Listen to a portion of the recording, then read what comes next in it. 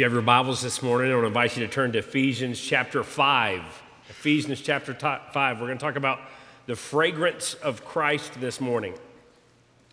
My family had the privilege this week of discovering that our septic tank needed to be pumped. I don't know if you've ever watched one of those things happen, but it is joy unspeakable and full of glory. One of the worst smells. And so I did a little research this week on what are the worst smells ever. And number one was a rotting animal corpse. Rotten eggs, there's some other things that are on there. I don't know if you've ever driven down the road and suddenly you passed a dead skunk on the side of the road and you knew it immediately. And it blessed your family for the next few seconds or minutes just driving by. And then I looked up also, what are the best smells that people love to smell the most? After it rains was one of the top ones. Can I get an amen to that? Chocolate chip cookies fresh out of the oven. Can I get a witness? Somebody. Amen. Fresh baked bread. Bacon frying. Amen. Fresh ground coffee, cinnamon rolls, fresh popcorn, a sea breeze, apple pie, burning wood, fresh cut grass, and lavender. Those of you that are into essential oils, lavender. Ephesians 5, verse 1. We're going to read this verse now, and then we're going to come back to it later because I don't think we're going to appreciate it as much now. But let's read it. Therefore, be imitators of God as beloved children, and walk in love just as Christ also loved you and gave himself up for us, an offering and a sacrifice to God, here we go, as a fragrant aroma. Two words there, offering and sacrifice. They actually represent two different things. An offering was a willing gift of gratitude. It usually had no blood in it. It was not usually a dead animal. It was usually something different. And it was given out of cheerful gratitude to the Lord. It could be an animal. The word offering is used of Cain and Abel. God didn't command that they bring an offering, but out of their produce they brought an offering. As you know, Abel's heart was filled with sincere worship for the Lord. He's willingly bringing God his best. Cain, though, is giving God his second best. He's doing it reluctantly, not the right attitude. And the word fragrant is connected to God being pleased with the offering. When he receives it. First time the word fragrant is used in Scripture is when Noah came off the ark. He's overwhelmed that God saved him and his family. The ark, a picture of Christ, really, in the Old Testament. And when he gets off the ark, in Genesis 8, it says he offered a sacrifice of every clean animal to the Lord. And it says the Lord smelled the soothing aroma. And the Lord said in response, I will never curse the earth again. Then God blessed Noah, made a covenant with him. It was a beautiful thing out of his gratefulness and humility and gratitude, knowing everyone else had perished because of sin, and God had spared Noah out of his own grace.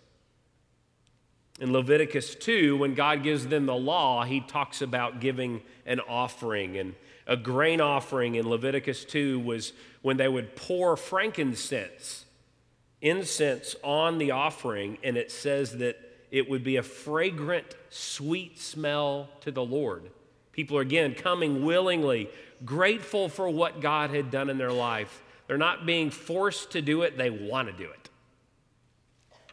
And then the word sacrifice here is a blood sacrifice of an animal, and it's usually connected for sin. And Leviticus talks about an offering of an animal that would be a spotless male lamb as a sacrifice to the Lord. It also said that would be a sweet-smelling aroma to the Lord. So with this in mind, Jesus offered himself. He was more grateful to the Father than you and I could ever experience. He loved the Father deeply. But he was not only an offering, but he was also a sacrifice to God, not for his own sins, but for ours. And it says, just as Christ loved you this way. What was his motivation? Deep, abiding, unconditional love, willing to lay down his life for us. And he's using that in verse 2 as an illustration of that you're a beloved child of God.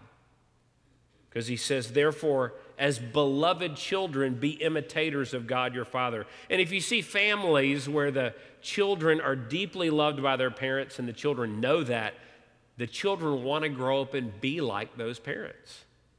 And he's saying, as beloved children of your heavenly Father, he says, imitate your Father, be like him. And this is in a key verse in the book of Ephesians, because Ephesians is about identity in Christ. That when we come to know Christ, how does the Lord transform us? What does he do in us? And then it's about inheritance in Christ, what we have in him. The first 3 chapters of Ephesians are talking about all these wonderful things that when a person becomes a Christian happens in their life. And then he shifts gears, and for 3 chapters, he basically doesn't tell us to do anything. He just talks about who you are in him, how much he loves you, what Christ has done for you, what Jesus did for you, what you have, the inheritance you have in him.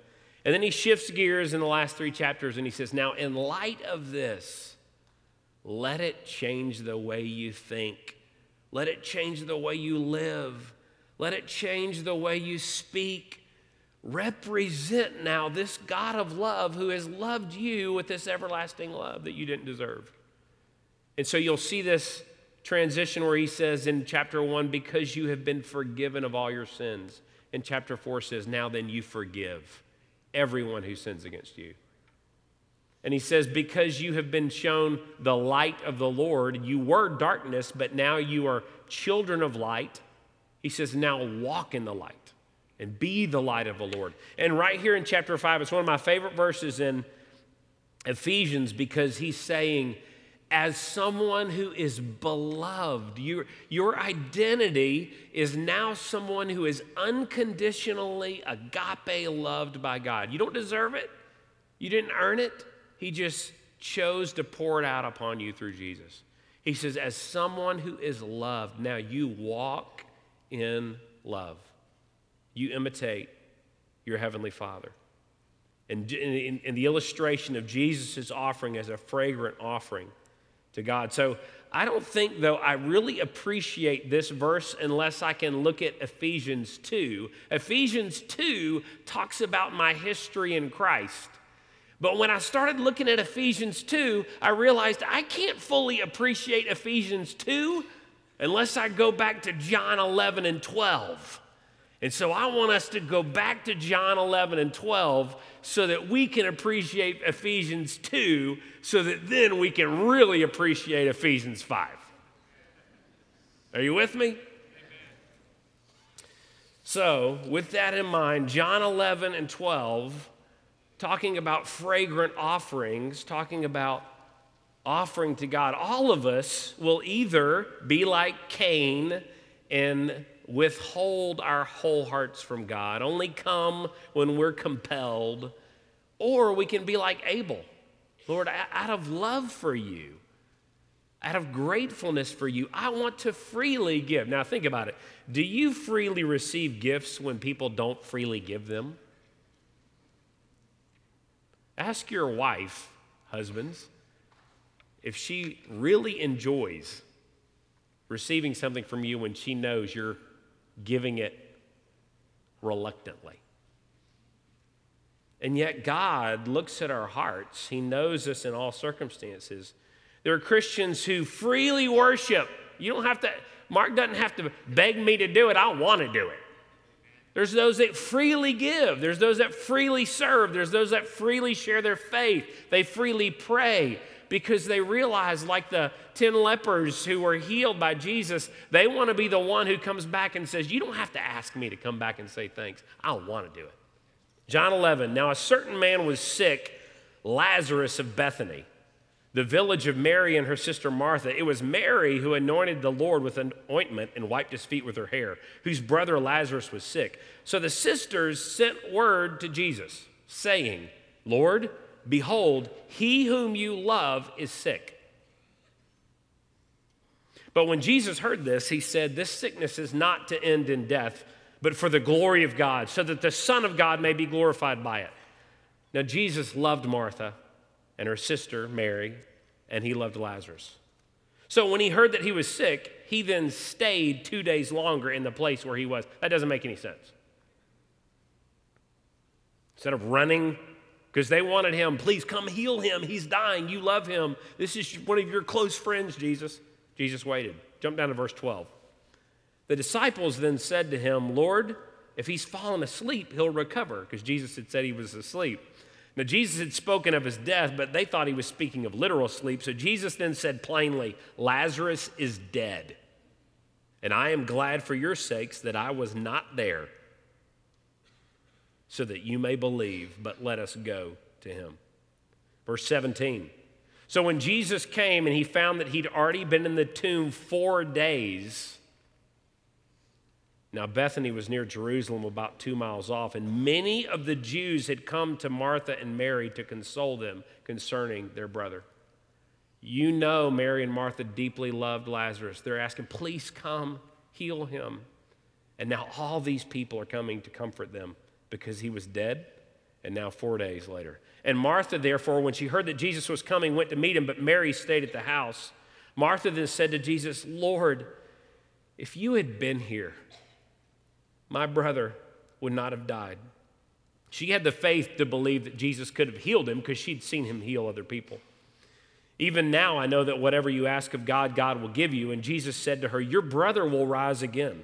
Martha said to him, well, I know that he will rise again in the resurrection on the last day. I love this. Jesus said, I am the resurrection and the life. He who believes in me will live even if he dies. And everyone who lives and believes in me will never die. Do you believe this? She said to him, yes, Lord, I have believed that you are the Christ, the Son of God, even he who comes into the world. Jump down to verse 32. Therefore, when Mary came where Jesus was, she saw him and she fell at his feet, saying to him, she says the same thing Martha did, Lord, if you had been here, my brother would not have died. When Jesus therefore saw her weeping, and the Jews who came with her also weeping, he was deeply moved in spirit and was troubled. And he said, where have you laid him? They said to him, Lord, come and see. Jesus wept. So the Jews were saying, see how he loved him?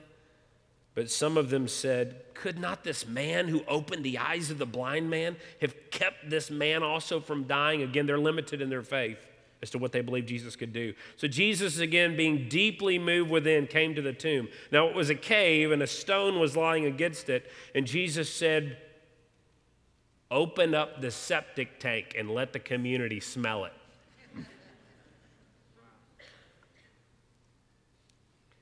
Martha, the sister of the deceased, said to him, Lord, by this time there will be a stench, for he's been dead 4 days.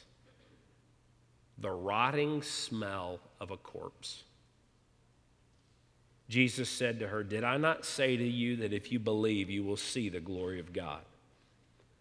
So they removed the stone and held their noses. Then Jesus raised his eyes and said, Father, I thank you that you've heard me. I know that you always hear me, but because of the people standing around, I said it so that they may believe that you sent me. When he had said these things, he cried out with a loud voice, Lazarus, come forth. Now, he specifically said Lazarus because It is believed that if Jesus had not been specific, then all the graves would have opened and all these resurrected people would have walked out of their graves. Verse 44, the man who had died came forth, bound hand and foot with wrappings, and his face was wrapped around with a cloth. Now, let me ask you a question. What did those wrappings smell like? You think they stunk? Oh, yeah. They were nasty. Jesus said to them, unbind him and let him go. Now, this event was so pivotal. The timing of the event was pivotal because all these dominoes start to fall after this event happens. They thought that a spirit may hover around a body for a couple of days after somebody died. Jesus waited. Now it's been 4 days. When he resurrected Lazarus, you want to talk about knocking it out of the park and shocking the world. Overwhelming, all these things begin to happen. The first one that happened is verse 45, salvations.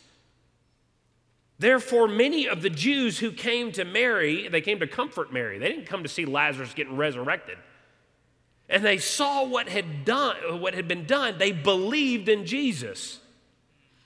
Evangelism explodes from Lazarus' story. Now, what did Lazarus do to earn this? Nothing. Did Lazarus ask for this? No. Jesus chose in grace and mercy and in love to give something that was undeserved.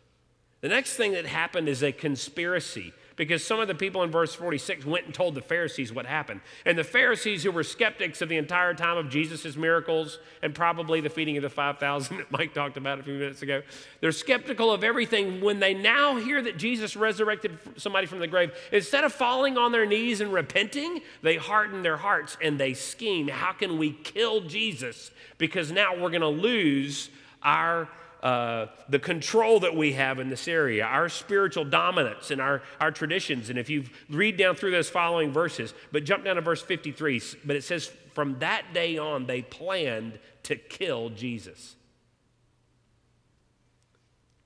Was this a part of God's plan? Absolutely. The timing of this was perfect. The sinfulness of man does not thwart the will and the plans of God. In fact, he counts on it.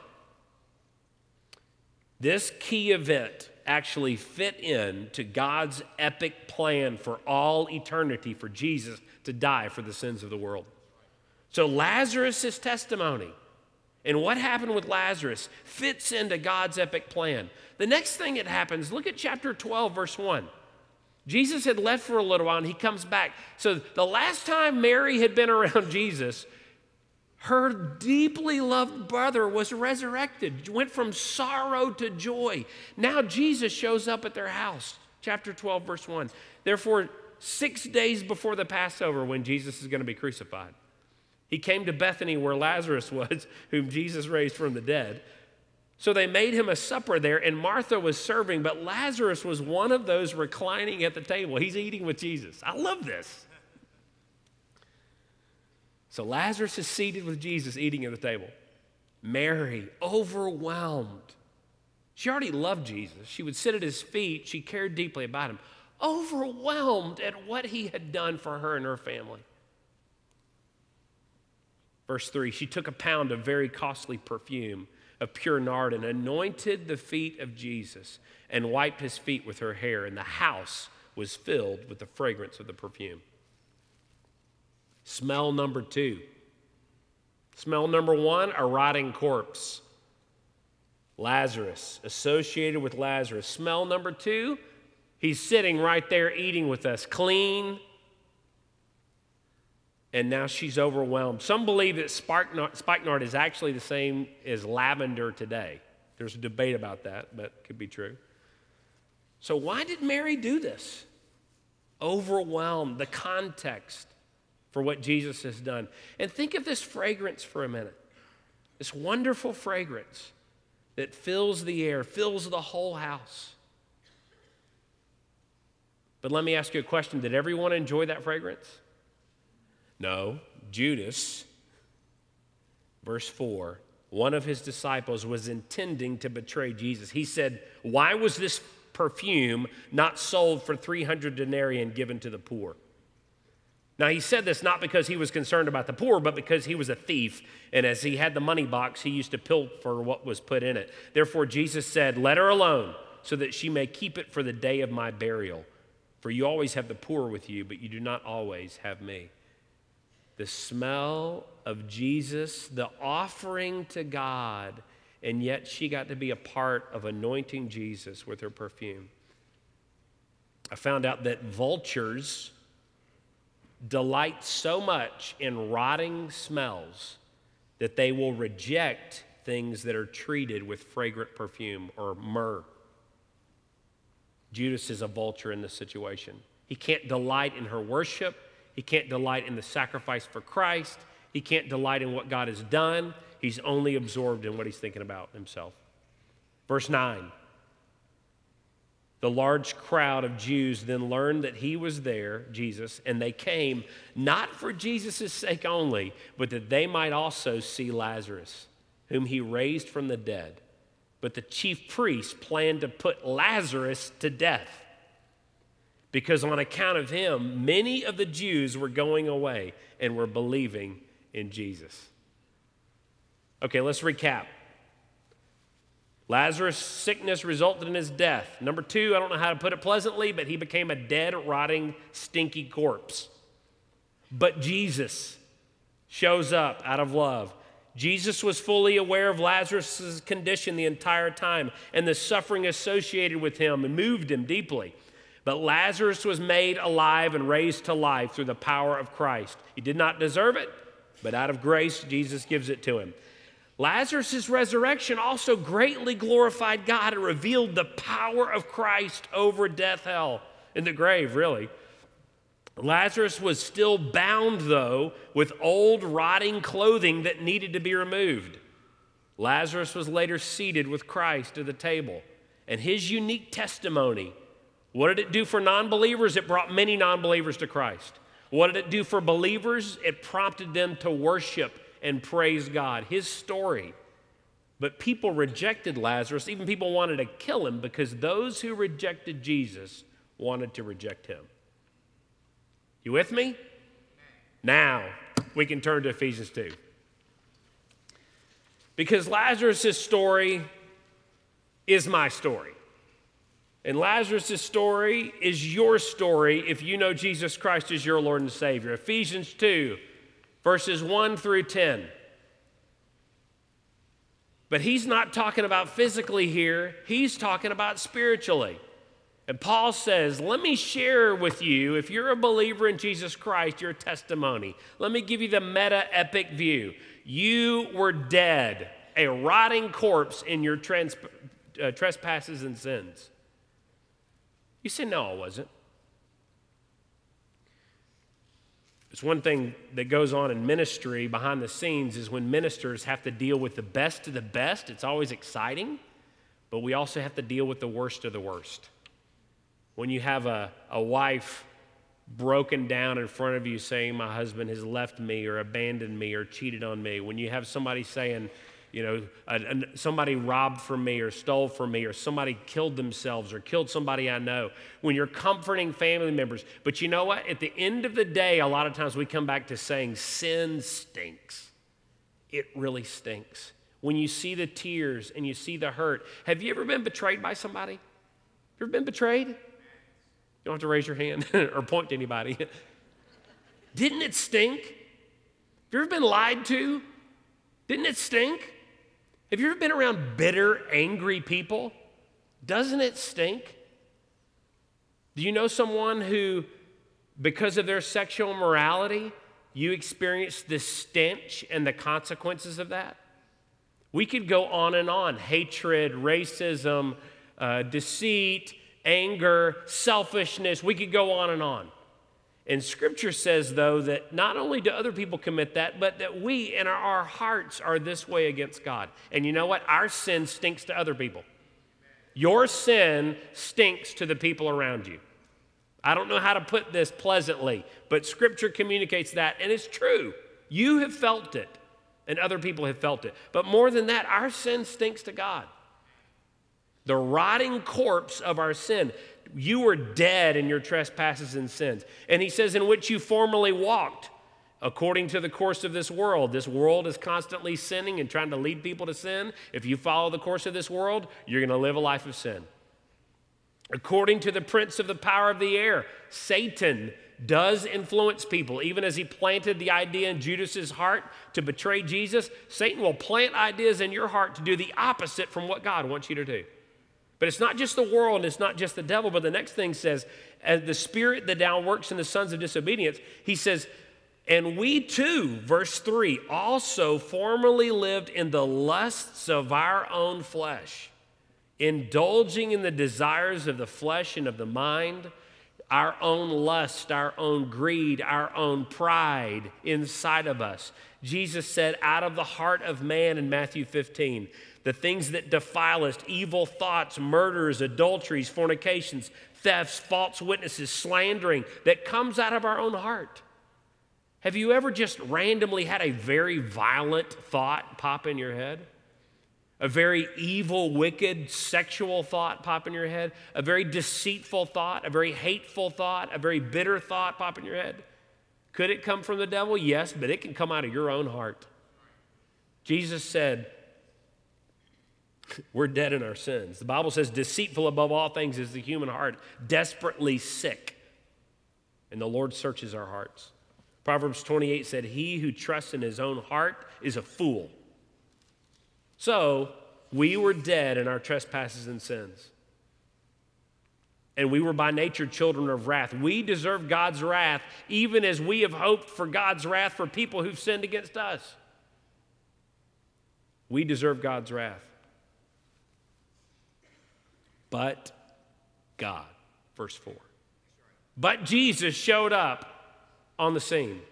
Verse 4, but God, being rich in mercy, because of his great love with which he loved us. You say, what's God's motive for what he does?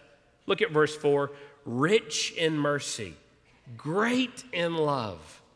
That's what's motivating him for what he does in our lives. Verse 5, even when we were dead in our transgressions, we were wrapped up in the cloths, the garments, the rotting cloths of our own sinfulness. Jesus made us alive together with Christ. By grace you have been saved. Just like Jesus resurrecting Lazarus, and raised us up with him, verse 6, and seated us with him in the heavenly places. It wasn't at a table on earth. He's put us in a position as beloved children in the heavenly places, a rightful eternal place in Christ, so that in ages to come, he might show the surpassing riches of his grace in kindness towards us in Christ Jesus. He gives us salvation for free to shine how kind he is as a loving God towards us. For by grace you have been saved through faith. It is not of yourselves. Lazarus didn't deserve it, and you don't deserve it. It is a gift of God, not as a result of works, so that no one will boast. For we are his workmanship, created in Christ Jesus for good works. God didn't just resurrect Lazarus. He didn't just clean him up. But then Jesus used his testimony and used his life to be a witness to the lost, to draw the lost to salvation, to be a powerful inspiration and encouragement to believers, to lead them to worship God, to cause his sister to freely, just out of gratefulness, to want to pour ointment on Jesus' feet. Lazarus' life became a powerful, a unique story to do a unique work to then bring glory to God. So my story and your story is this story. In Christ, God has made us alive, just like Lazarus, to show his kindness towards us. He raised us up. He's given us a gift of salvation, and then he gifted us to be able to serve him with our lives. We're his unique workmanship. So I want you to think about this. Like Lazarus, you and I were spiritually sick in our sins. But God's word says this sickness is not to end in death, but it's for the glory of God, so the Son of God may be glorified. And even as the disciples didn't realize the gravity of Lazarus' condition, the people of this world don't realize the gravity of their true spiritual condition. But God is fully aware. He's watched us. He's heard every word we've said. He's known every wicked thought. He's searched and known our hearts. He's aware of the stinking, rotting corpse of our condition. And Jesus, aware of the consequences of our sin and the suffering that our sin causes, He's not a God of a calloused, hard heart, but with a tender heart, He allows Himself to be moved with compassion for us, and He calls us out of the grave. And when you and I believe that Jesus is the way, the truth, and the life, and we get honest about our rotting condition, and we call upon Jesus to be saved, the Bible says we're made alive together with Christ. And even as Lazarus' story was timed by God to fit into the meta story, the epic story, to carry out the greater eternal will of the gospel, so your life story is too. God chose when you would be born. God chose where you would live. God chose who your parents would be. God chose what your gender would be. God chose what your spiritual gift would be. God chose the places where you would live. God knew ahead of time. And He sees the brokenness and the hurt of sin that you've experienced from other people and that you've experienced yourself in your life. And He's not a calloused, hard-hearted God. He's fully aware and He cares. And because of that, He has sent you the gospel. John 11 says, the man who died and came forth, bound hand and foot with wrappings, wrapped around his face.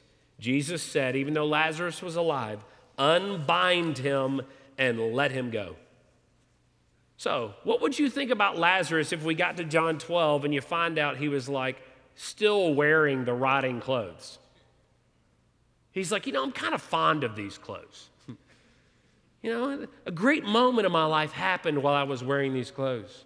So I've kept on the head wrappings so that when I speak, there's always bad breath through the rotting clothes coming out of my mouth.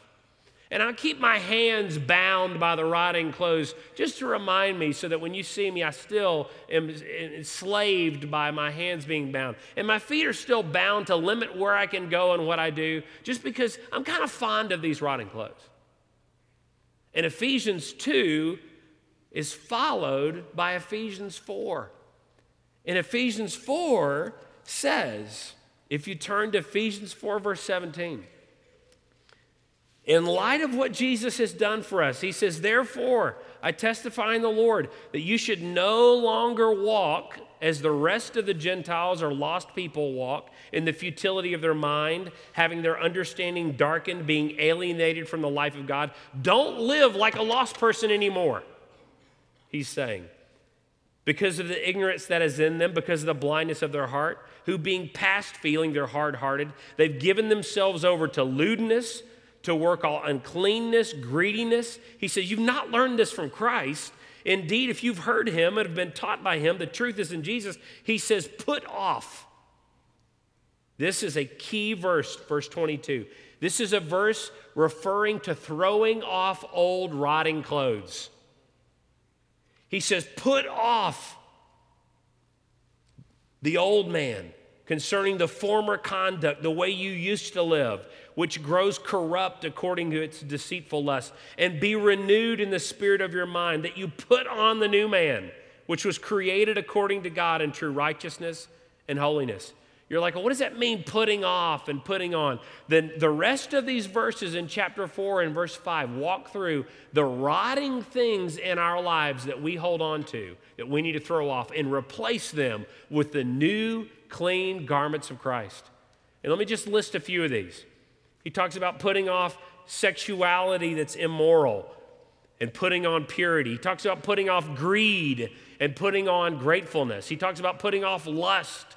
He talks about putting off falsehood and lies and putting on truth spoken in love. He talks about quit stealing in chapter 4 and start working instead. He talks about putting off toxic speech. Get the cursing and the profanity and the slander and the dirty jokes and the foolishness coming out of your mouth. He says, throw that off like an old rotting garment And he says, put on encouraging words that build people up. Thanksgiving, showing appreciation for other people. Put on truth, put on love. He talks about put on praise towards God. Let the words of your mouth represent someone who's beloved by God, a beloved child.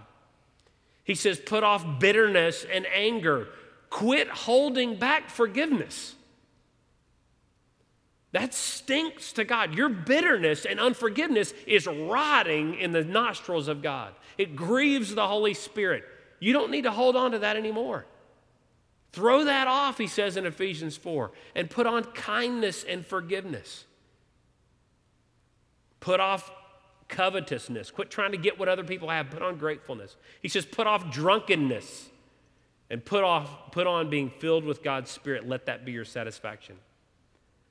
Because what happens when the world hears about scandals in the church?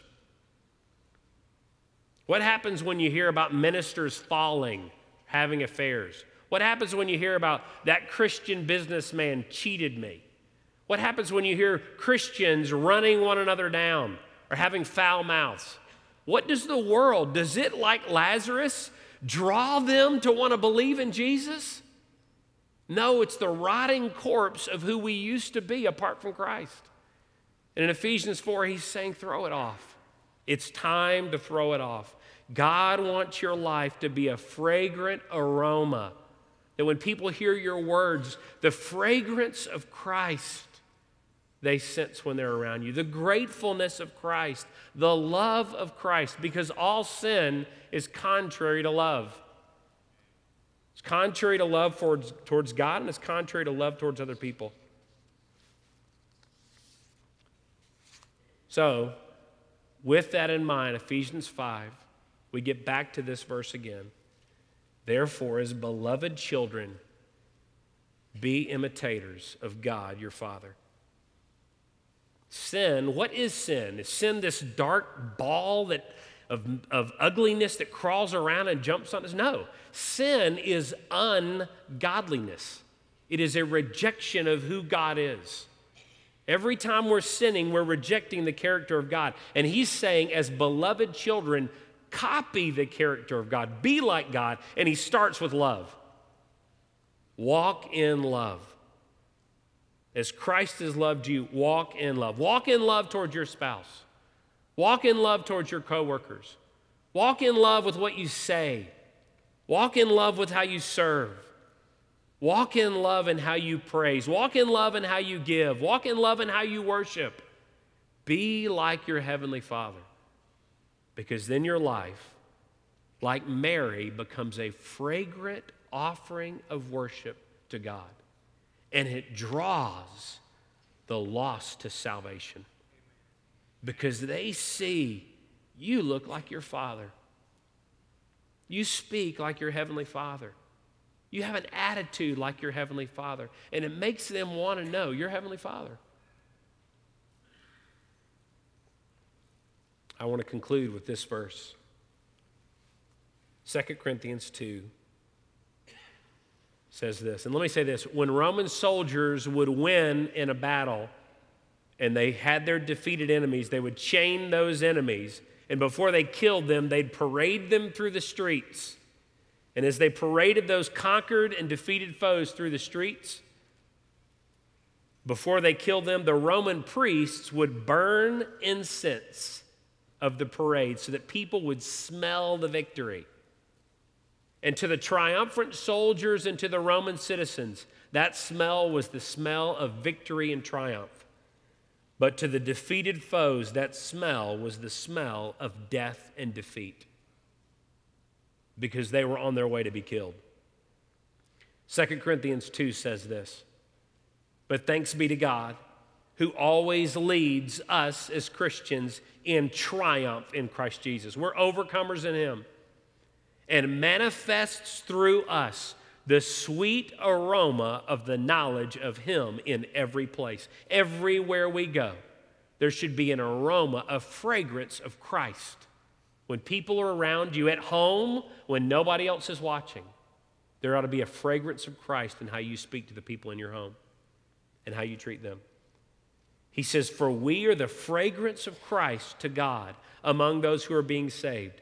But among those who are perishing, to the one aroma from death to death, and the other aroma from life to life." To Judas, that smell was an aroma of death, but to everyone else, they enjoyed the worship of it. You and I, as we represent the gospel everywhere we go, there will be people who hate us and reject us, like Cain hated Abel, because we are worshiping the Lord. We should be ready for that. We shouldn't be shocked by that. People will hate believers without cause because you're walking around representing the love and the light of God. But you have been called to this. You have been saved for this.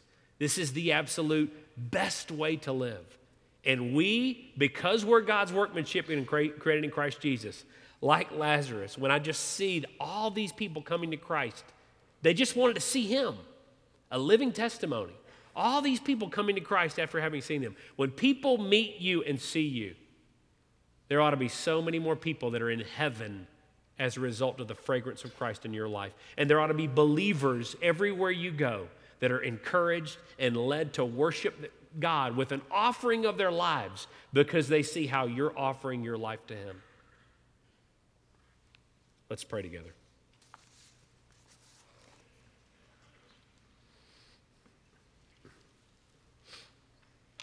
What has God said to you this morning through his word?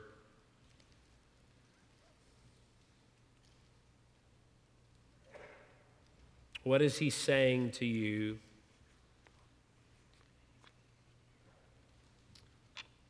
about your life either being a fragrant aroma, pleasing to him, or are you still carrying around the rotting garments of the old life? Because it's just holding you back.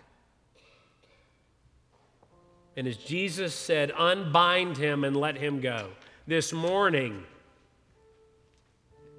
today is the day of salvation, and today is the day where we say, Lord, I'm letting go of these rotting garments of my past. I'm letting go of these things that do not represent the character of my Heavenly Father, that don't represent love. I'm taking these things off and I'm not going back to them, throwing them off, and I'm going to put on love and truth and kindness and grace and forgiveness. Would you right now offer yourself, present yourself as a living sacrifice, an offering to the Lord, which is your spiritual act of worship to him? Say, Lord, here is my body. Here is my life. I want my life to be a sweet aroma to God.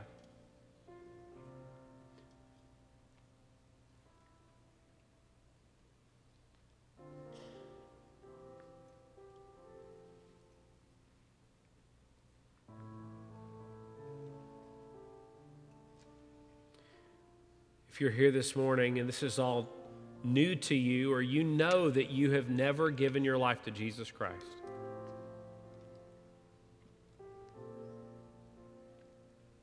I want you to know you can't save yourself even as Lazarus couldn't climb out of that grave on his own. But Jesus loves you. He created you.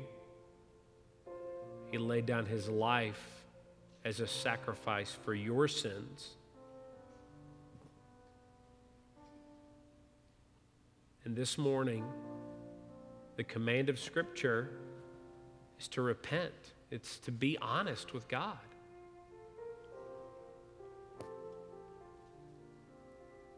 Say, Lord, I'm broken. I'm lost.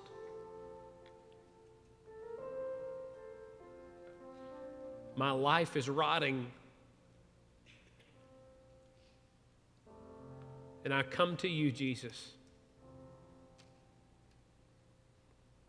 And I say, save me, resurrect me, change me, forgive me. Take my life and do something with it.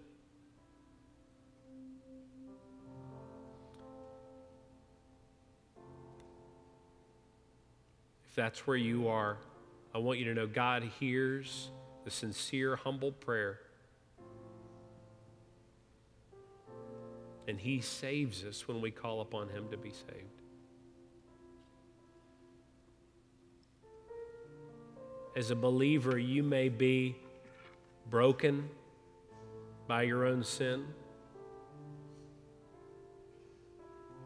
And you're hurting this morning. And I want you to know the Lord has a tender heart for you. His love doesn't come and go based upon your behavior. It's unconditional. You can take your situation and lay it at the feet of Jesus. And He is faithful to forgive and to cleanse and to heal.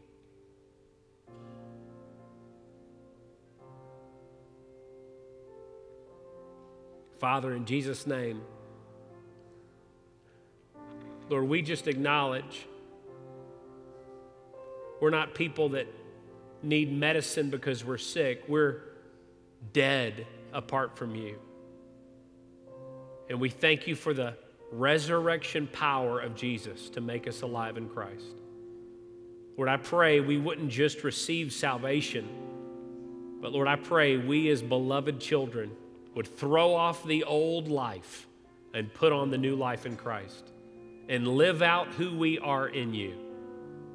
Lord, make this church a representation of the gospel to Albany and to the nations. Make the believers in this room, Lord, a fragrance of Christ offering to you. Lord, may we give freely. May we pray freely. May we love freely. May we not come reluctantly, Lord, but may we give and lay down our lives for the cause of Christ and the gospel. We are your workmanship created in Christ Jesus. Every person uniquely designed by you and saved to do specific good works. Lord, help us to do those good works. Free us up from other things so that we can be faithful to those good works. And Lord, I pray you would receive all the honor, all the praise, and the world would know that you are the living, true God. And we pray this in Jesus' name. Amen.